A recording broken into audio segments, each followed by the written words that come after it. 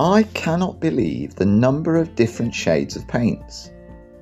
Not so long ago, just a page of them. Now, pages and pages of different, let's clarify, slightly different to one another shades.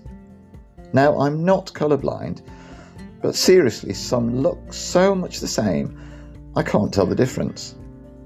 But others like Mo, with a better eye than me about such things, apparently can.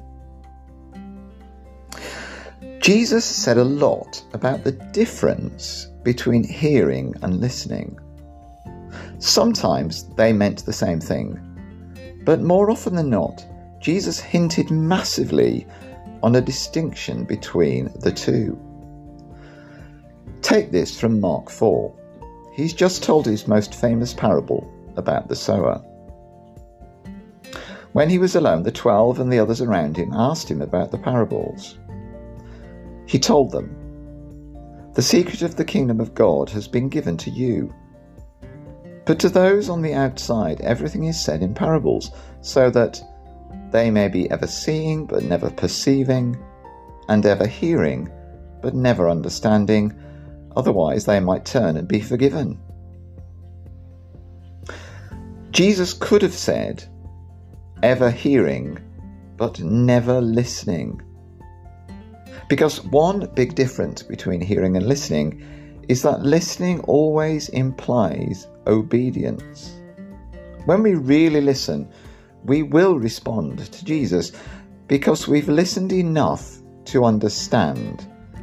Our ears and our hearts have been attentive. How often have we heard a parent say, maybe we were that parent, "Freddie, you're not listening to me." Why does that parent say that? Because the child hasn't moved from what he or she was doing. He heard, but he didn't listen. Like many colours of paint, there is a subtle difference between hearing and listening. Listening leads to obedience, action, doing. So, how are you doing on listening these days? Listening to others and listening to God. Are you, am I, listening enough to understand? Let's see what today may bring.